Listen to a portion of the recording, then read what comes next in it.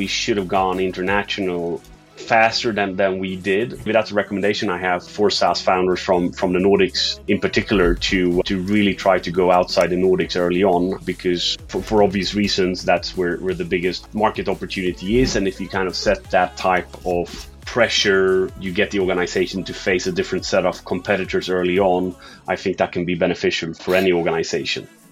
Welcome to the podcast B2B SaaS CEOs with me, Joseph Olsen, as your host. I'm the CEO and founder of VAM that helps sales teams book more meetings. The idea to this podcast was born because one of my personal goals is to be a world-class B2B SaaS CEO, and therefore I need to learn from the best. And I want to take you with me on this journey. Hi, my name is Erik Fjellborg, CEO and founder of Quinyx, and you're listening to B2B SaaS CEOs.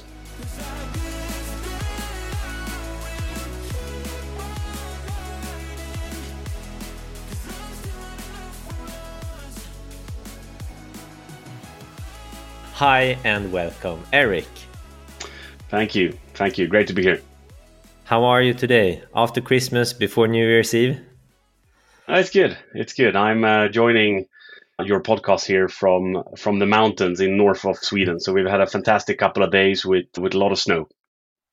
Amazing to hear. And then let's jump into it, Erik. First thing first, who is Erik? Please help me get the context of how you look at yourself.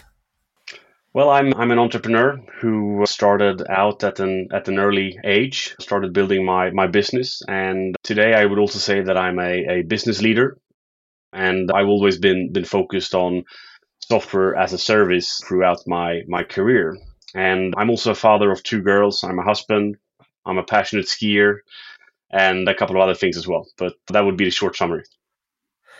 And if we, before we jump forward to what your company do and basically the elevator pitch and the big why, etc. about Quinyx, I want to just stay here because some of the listeners maybe don't know your story as I know it with the young. Were you 19 or were you 18 or were you even younger?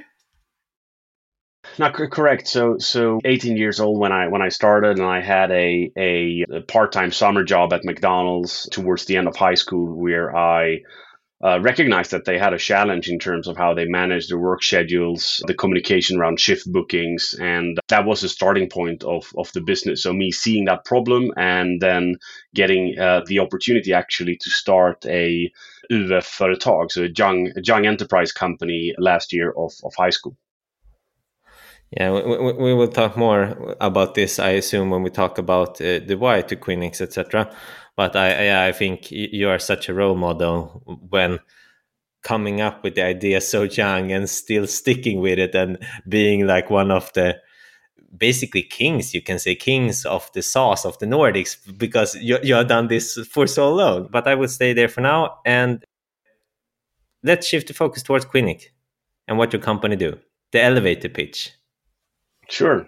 And just as we talked about the beginning of Quinyx, it's worth pointing out that we started around scheduling, shift booking as quite let's say quite a simple application in the beginning to today, where it's a much larger enterprise platform with a lot of capabilities. And Quinyx today, we help companies manage, optimize, and engage their workforces. And we built our cloud native platform around this, and also have leading AI capabilities, great mobile apps. So the platform is quite big today, ranging from how you forecast, how you understand the metrics of how much people you should employ, how you should plan them, to the scheduling, the time recording, and then mobile apps to engage the workforce. And we've designed and built this application specifically for companies with large frontline workforces. So environments and organizations where employee scheduling is very challenging and where you require a powerful tool to be able to run your workforce efficiently. And if we go back then now to the big why, I love to hear the why for people and for companies. Why did you founded Quinyx? And also, what's the why now for Quinyx? Well, just as we talked about, I saw this problem and challenge that the McDonald's organization had, and developed and designed a solution to solve that problem. And McDonald's became the first customer, and then gradually I realized that there's a big opportunity to take this product and sell it and help other organizations and employees.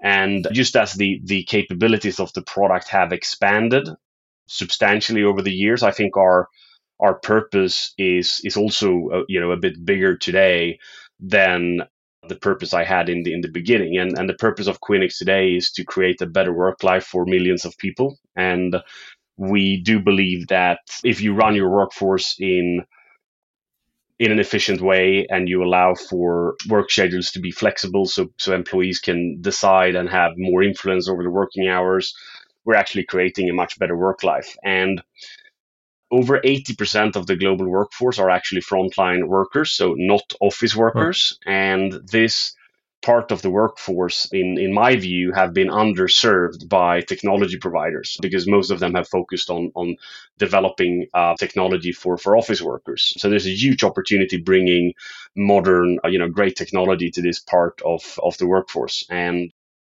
so that's what we're doing at Quinyx. And I think, with the close to now 1.5 million employees we have on our platform, we're making quite a big impact every day. Impressive. And thanks for sharing.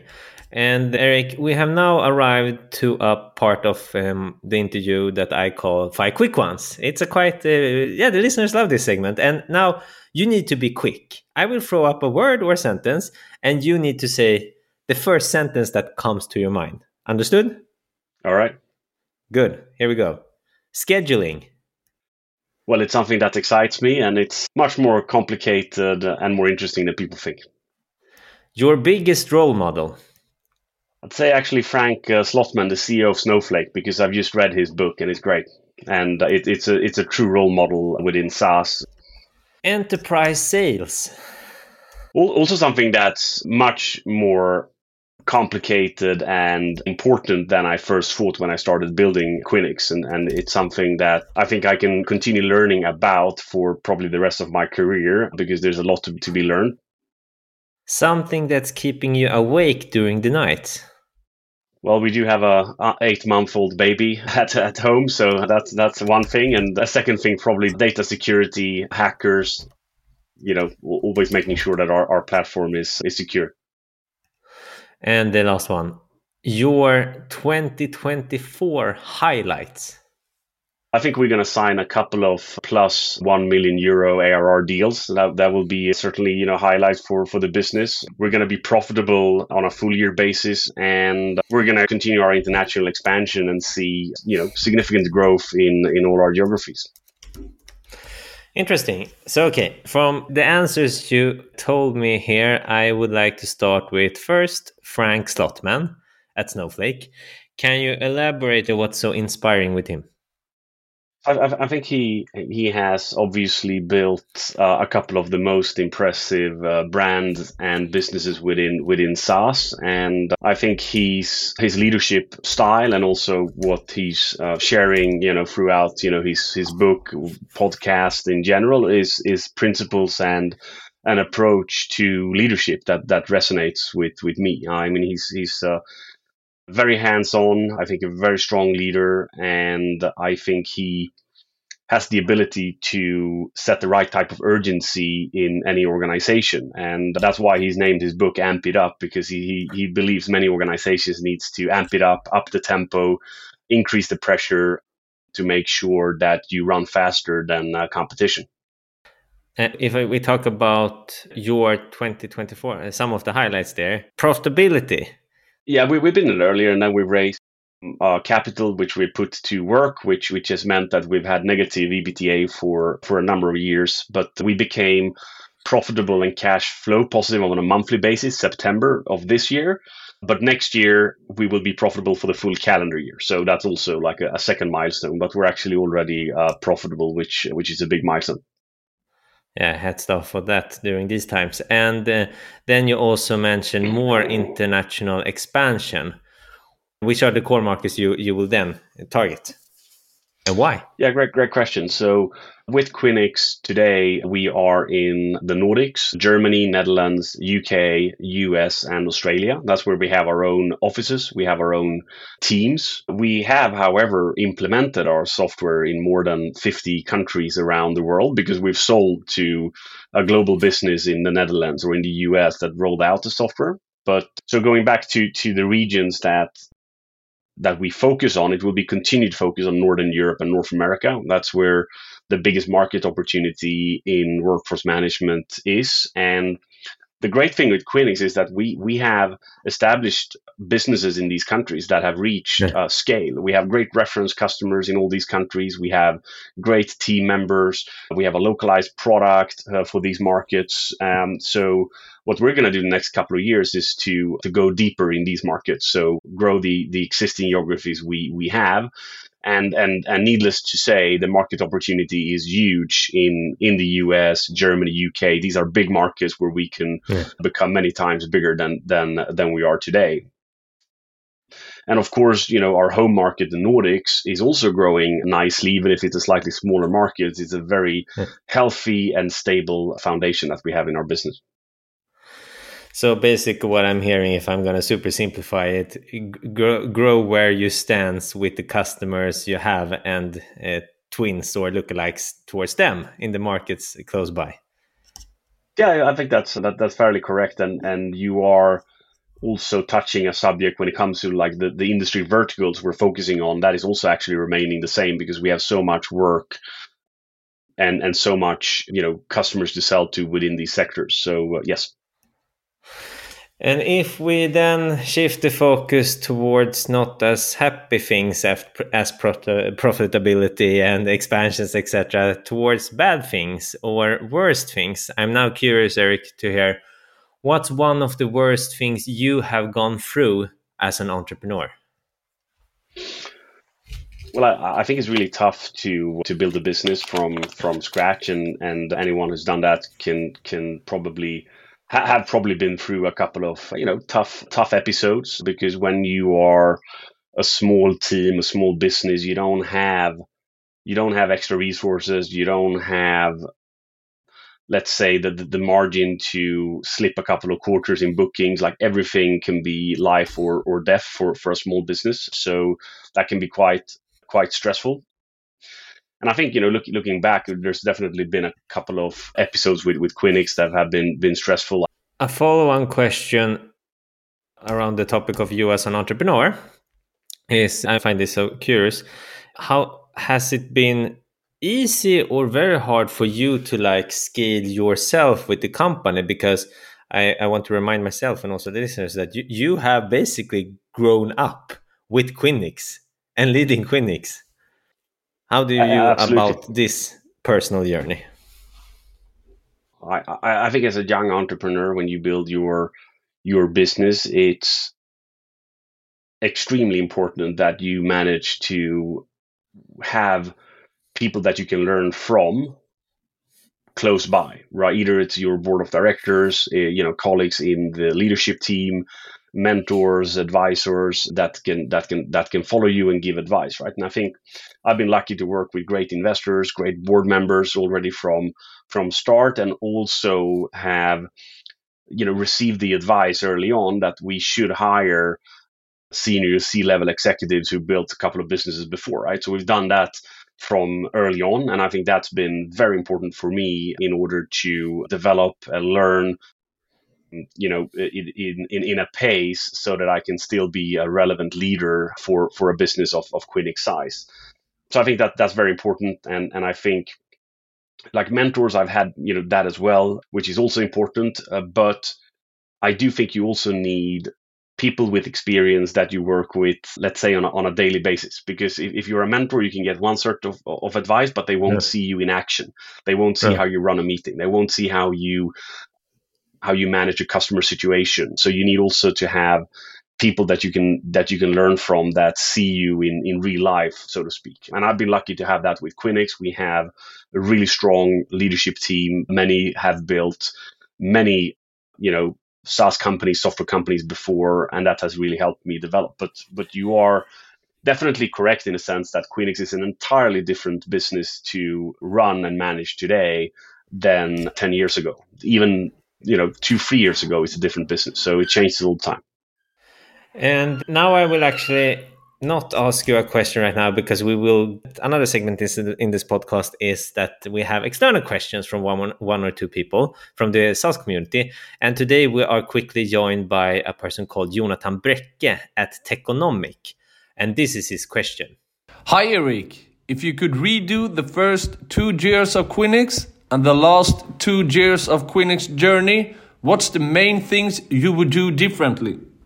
I think on the first 2 years of Quinyx, I do believe in general we should have gone international faster than we did. We should have probably. It's always hard to tell what would happen, what if, but potentially entered the US market earlier than we did. I think we would have developed, faster as an organization if we would have done that. And I think, maybe that's a recommendation I have for SaaS founders from the Nordics in particular to really try to go outside the Nordics early on, because for obvious reasons, that's where the biggest market opportunity is. And if you kind of set that type of pressure, you get the organization to face a different set of competitors early on, I think that can be beneficial for any organization. I think so. So the other part of the question is, so what would I have done differently in the last 2 years?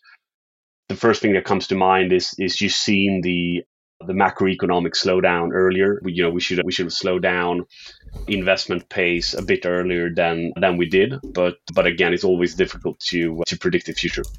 Jonathan, thank you for a great question, and Erik for the answers. We move on to a topic of your choice. And this means that I now will sip it, and you can talk about whatever you want to talk about, Erik, for several minutes.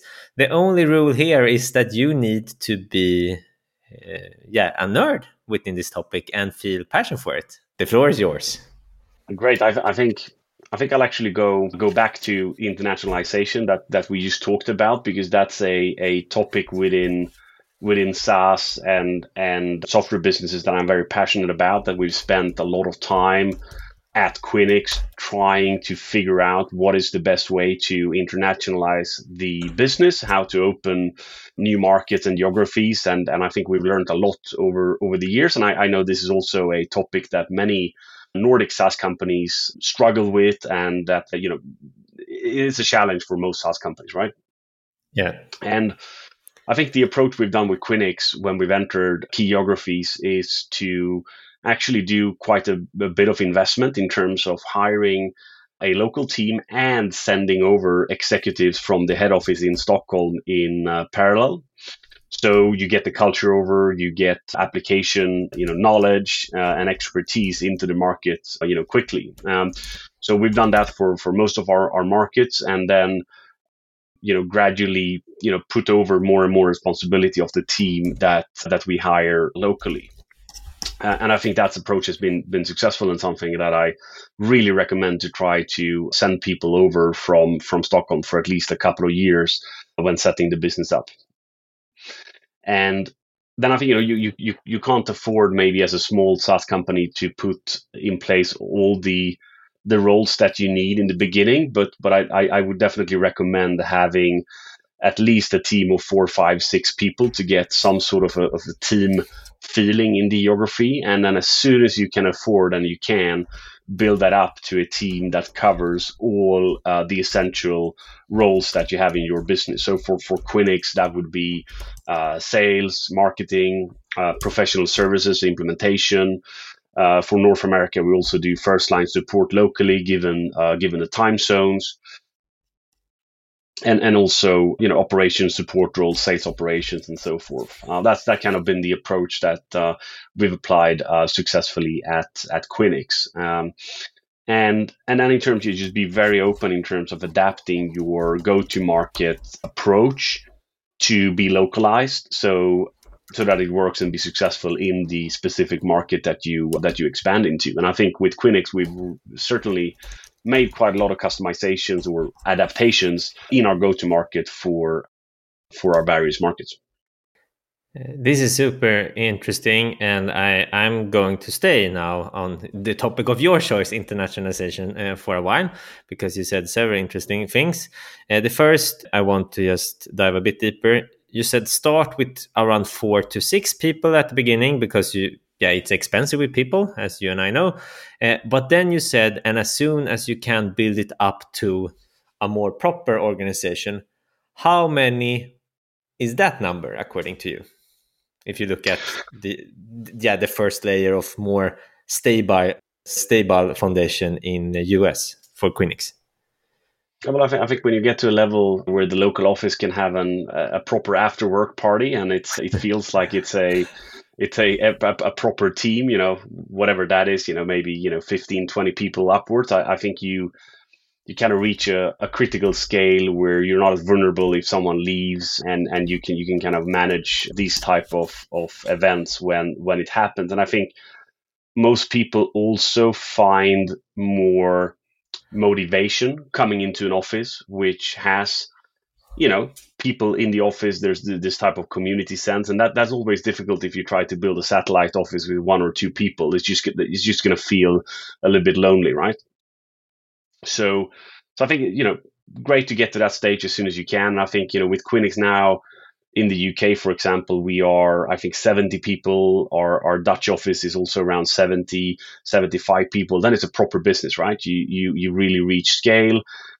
You have certain revenue, of course. You have customers. You have something that will be more, let's say, self-sufficient and long term. And I think for North America specifically, we try to build out the roles quicker because it's more difficult to help from Europe to the US, just given the time zones, right? So in the US, we did a bigger investment getting all the essential roles there as quickly as possible.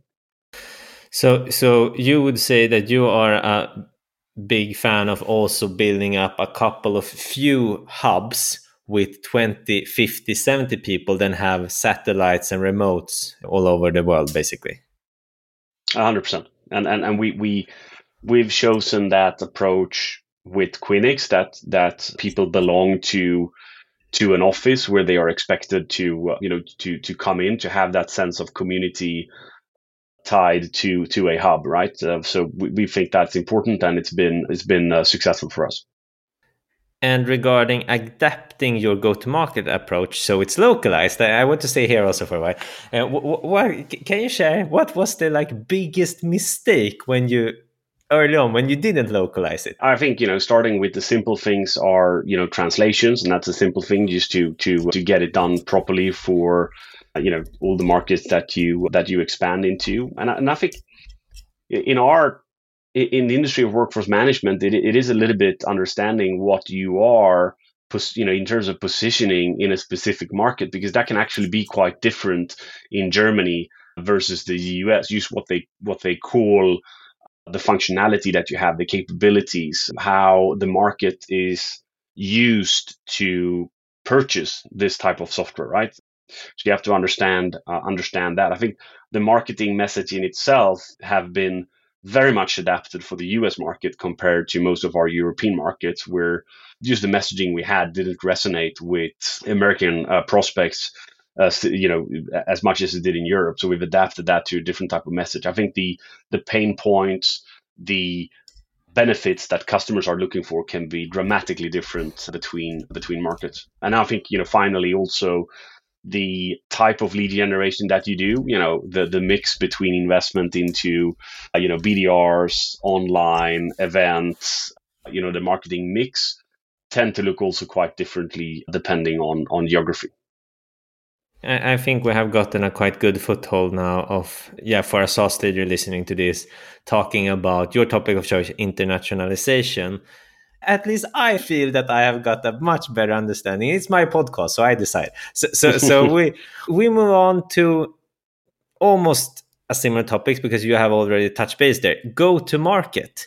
And now I don't want to be broad here. I want to be super narrow, Erik.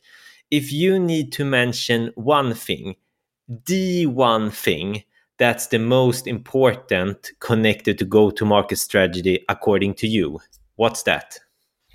selecting your ideal customer profile carefully and correctly. I think the focus on which customers is the most important piece of your strategy, especially in enterprise software, because you develop with your customers, you adapt yourself to your customers. So picking the right ones is very important. Super interesting, very important. And now you are gonna help me create a mini handbook. Erik's mini handbook of like 3-step or 5-step of where do we start if you tell me, okay, Joseph, we are gonna select your ICP very carefully. Your 3 or 5-step handbook now. Lead me through the journey. Well, the key parameters to consider is, what industry are you selling to? What size of customer are you selling to? In which geographies?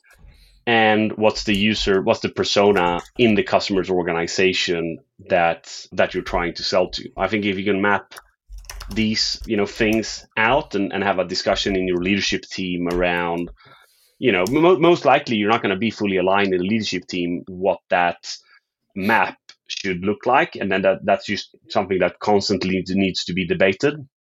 And but it's an important discussion to have and try to narrow down what you focus on. And then I think also number 2, have a discussion on how should we manage a lead coming in that is outside our ICP, right? Because for many organizations, the right thing is not to do nothing outside your ICP, because sometimes you need to kind of have, let's say, opportunity to grow into new verticals and new markets as well. But that approach and the willingness of, what risk to take, how it all connects to your product roadmap, product development is something that is super important to align in the leadership team.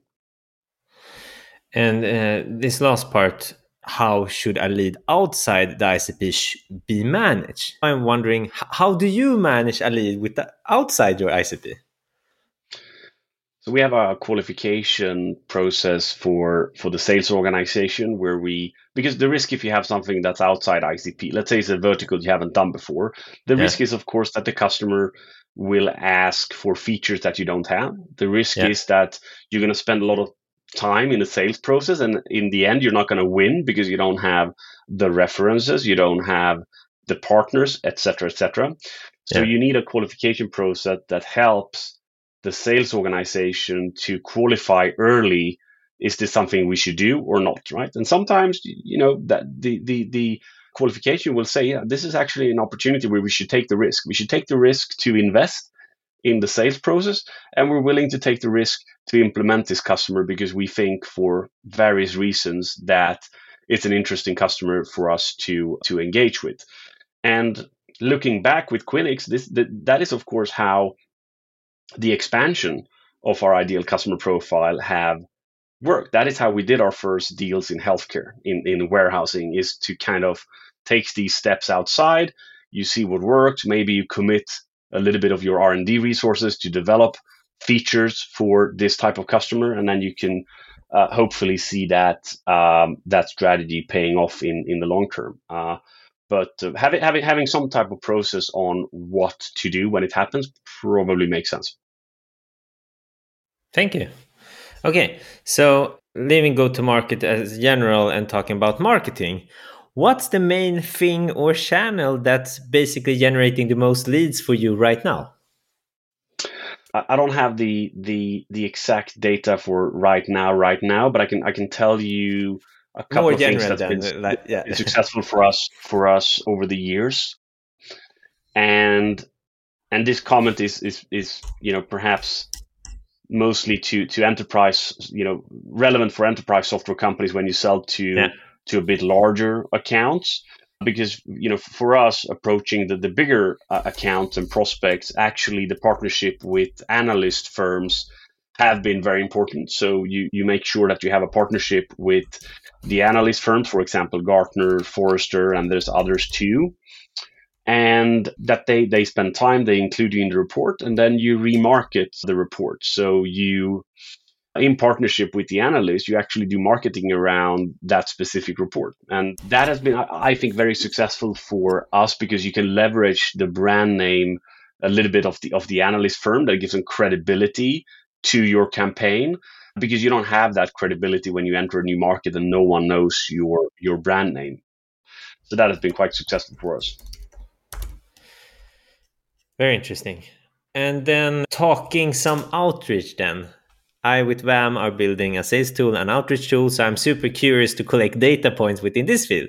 And now I don't, Erik, want to hear about your outreach process. I basically want to understand the best way, your preferred way of being contacted in a modern buyer's journey for B2B. How do you like to get approached? Well, great question. Just thinking back on, let's say, cold emails being received, I'd always, I think, what gets my attention if it's personalized, it talks to a challenge that is relevant for us right now, and always when our competition or relevant peers are mentioned, like, yeah, hey, we're doing this solution for a couple of companies that I look up to. That always gets my attention in that sense. And you said email. Would email or LinkedIn, like, obviously I understand that it's async and not sync then, but is it email or LinkedIn or something else that gets your attention the best? No, but I think LinkedIn, and maybe other executives have the same experience. I think LinkedIn is getting a bit difficult because I get so many messages on LinkedIn that I don't read any of them because it's just too much, right? It's just too crowded, too much noise, and so with the increased AI and automation, I do expect like all these messages will just increase, and that will be interesting to see if it's even going to be a channel where you can reach a C-level, because it's just going to be too much messages. So yeah. Good. Okay, and this means that we are entering the roundup now. So we only have a few questions left. And the first thing here is book tips. What's your favorite book or books right now connected to business approach? That's my favorite business book all time would be The Hard Thing About Hard Things with Ben Horowitz. I think that's a great one. That's a must read for any entrepreneur. This is the second time I hear this recommendation in just I can imagine, yeah. 1 month or 1.5 months. So if you haven't read this book, you listeners, read it now, ASAP. Okay, second last question. Can you share one of your favorite life mottos? Well, I'll actually go with a recent one. I just listened to an interview with Jeff Bezos on the Lex Friedman podcast, which was great, by the way. And Jeff, said one of his mottos was stubborn on vision, but flexible on the details. And I really liked that statement. I think it makes a lot of sense and something to keep in mind for any business leader. Yeah, I love that quote too. Thank you for sharing. Amazing. Stubborn on vision, but flexible on details.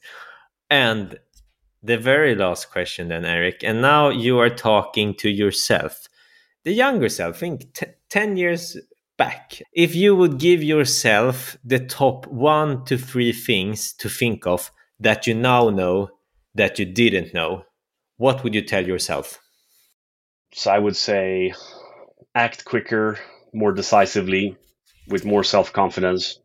Learn how to sort out noise. And what I mean with that is learn how to focus on the problems and the challenges that really matters, and learn how to sort out everything else, because time is short when you run a fast growth business, and you have to learn very quickly to try to allocate your time where it matters. So from my understanding, I don't know if I'm super down now, but this was 2 things, right? Or am I missing something? You're probably right. It was 2. Act quicker, more decisive, things around that, and then learn how to sort out noise. And maybe a third one then. So as goes back to the other theme we discussed, it's just have the courage to go international early on. I like this last part because it's with the red thread towards this episode, and this episode will most likely be like how to internationalize your company or something like that. I love that you thrown in this last part. Yeah. Excellent. And with these words, I'm now shifting the focus towards you who has been listening. 2 quick ones. Number 1, don't be selfish. If you got value here from Erik, tell a friend or a colleague to listen to Erik in B2B SaaS CEOs. And thing number 2, press the subscription button. We have great guests coming here every week. And Erik, a huge thank you for putting aside around 30 minutes together with me to help the SaaS community to keep on learning. Thank you, Joseph. Thanks for being a part of your podcast, and it was a great discussion today. Thank you.